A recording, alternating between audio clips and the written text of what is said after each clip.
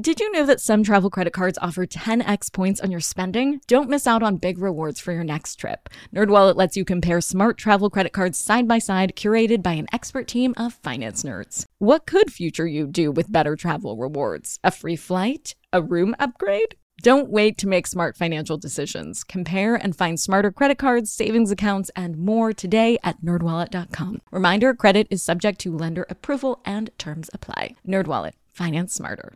When I'm not hosting this podcast, I am writing books, but it is really hard for me to write when I'm at home, so I like to find remote cabins in the middle of nowhere to just hang out and write. But I hate the idea of my house just sitting empty, doing nothing but collecting dust and definitely not collecting checks.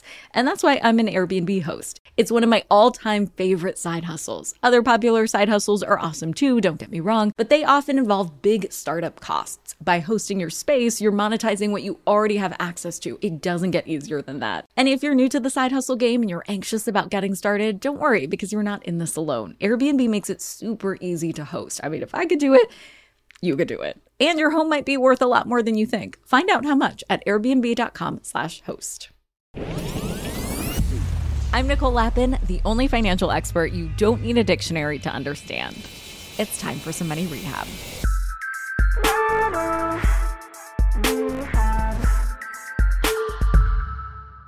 Having an issue with your bank can be so unsettling, to say the least. Money is stressful enough without having to worry that your bank, the place where your money is supposed to be safe, is going to disappear your money.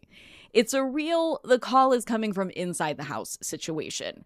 And that's exactly what happened to Bank of America customers recently. Earlier this month, customers woke up to discover that money was missing from their accounts. For some people, this missing money even led to bigger problems, like accidentally overdrafting when they should have had enough money to cover their spending. Or for others, the missing money resulted in a negative balance account, with some reporting that they were in the red by thousands of dollars. Many of these customers ended up complaining on Twitter because the call center was no help. As one customer tweeted, when they tried to call Bank of America, the lines were so overwhelmed that people were being hung up on. Even calling their local branch or going there in person didn't resolve the issue for many customers. The problem was ultimately resolved fairly and people got their money back. But that isn't always the case. Take Wells Fargo, for example. In December of last year, Wells Fargo was fined $1.7 billion, yes, with a B, dollars, for what the feds call widespread mismanagement. What does widespread mismanagement look like?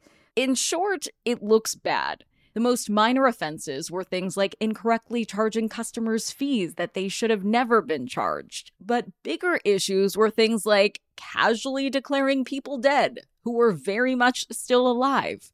And in the most egregious cases, they actually repossessed people's cars and even foreclosed on their homes for failure to pay when they had, in fact, paid all of their bills.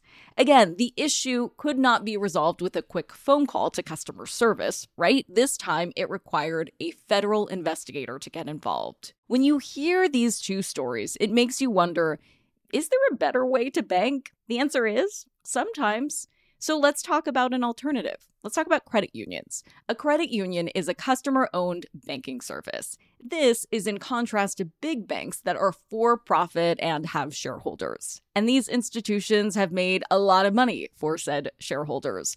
For many years, Bank of America was one of Warren Buffett's favorite stocks. But making a lot of money for shareholders doesn't necessarily translate to being the best place for you to bank and put your hard-earned money. Because banks make their money in three main ways. Number one, they earn interest on the assets they hold, so your money. Number two, they earn money from fees on your money. And number three, they earn money from something called the spread, which is the difference between how much they pay in interest on money deposited with them and how much they charge in interest on money they lend out. Let's double click on that one because it is such an important one. As a customer of a bank, you're always going to be charged a higher interest rate on what you borrow from the bank than what you can earn in interest from keeping your money there. This is how the spread affects you. For example, the average interest rate you earn in a savings account is 0.33%. while the average APR you pay on your credit card bill is 23.39%. So net, banks make it expensive for you to borrow money, aren't as generous when it comes to how much you can earn with them, and charge you fees on both sides of the process so they keep that spread nice and wide. And listen, banks aren't charities, and they never claim to be. They are money-making operations, and the spread is the cost of us doing business with banks. But what if the cost of doing business was different because the business model was different? What if your financial institution didn't answer to shareholders and therefore only answers to customers? Suddenly, the profit motive is different because the institution doesn't need to generate so much money. They don't need to charge as many fees or the steepest interest rate, and they can afford to pay you more on your savings account. This is how a credit union is set up. Credit unions need to earn what it takes to keep the lights on, the servers safe. That's about it. The profit structure is the biggest difference between credit unions and banks. It does mean that membership is limited, at least somewhat. You may need to have a certain type of job or bona fides to be able to join one. But honestly, there's a credit union finder put out by the federal government, which of course we've linked in the show notes, and there's a very good chance you're going to be able to find a credit union near you. So while membership is limited, it's not exclusive. It's not a mean girls, you can't sit with us situation. But there's always a but. There are drawbacks to credit unions. First, credit unions tend to be hyper-local. There are some exceptions, like Navy Federal Credit Union, which has a wide footprint, well, for credit unions anyway, but it still doesn't have nearly as many branches as big banks. And honestly, having a hyper-local branch is sometimes a good thing. If you have a problem, you aren't calling a national number and competing with thousands of callers around the country. You're calling Mary at your credit union. You may even know Mary. Even if you don't, she's going to be able to sort out your problem a lot faster than pressing 1 or 2 on an automated machine that's probably going to hang up on you at some point just to keep their wait time stats looking good. Yeah, that really happens. The convenience factor of credit unions, though, pale in comparison to the big banks. Like, credit unions will probably not have as many ATMs as a big bank, and their app might not have as much capability as big financial institutions, and that's assuming your credit union even has an app, which they may not. Another thing people groan about when it comes to credit unions is that they aren't insured by the FDIC, or Federal Deposit Insurance Company.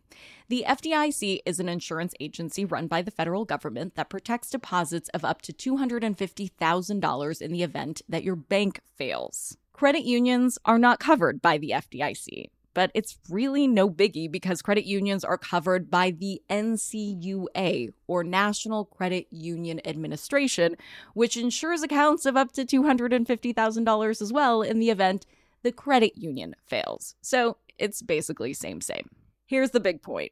Credit unions offer great benefits to members, but even if you love your bank and get great benefits from them, you may still want to open an account to access some of their benefits, like a deliciously low mortgage rate.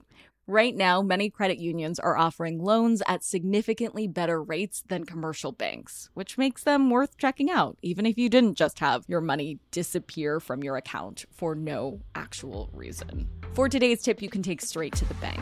Turn off overdraft protection so that you don't end up getting screwed like those Bank of America customers. I know that overdraft protection sounds like it's something that would help you, right, with the protection part. But that's just sleight of hand.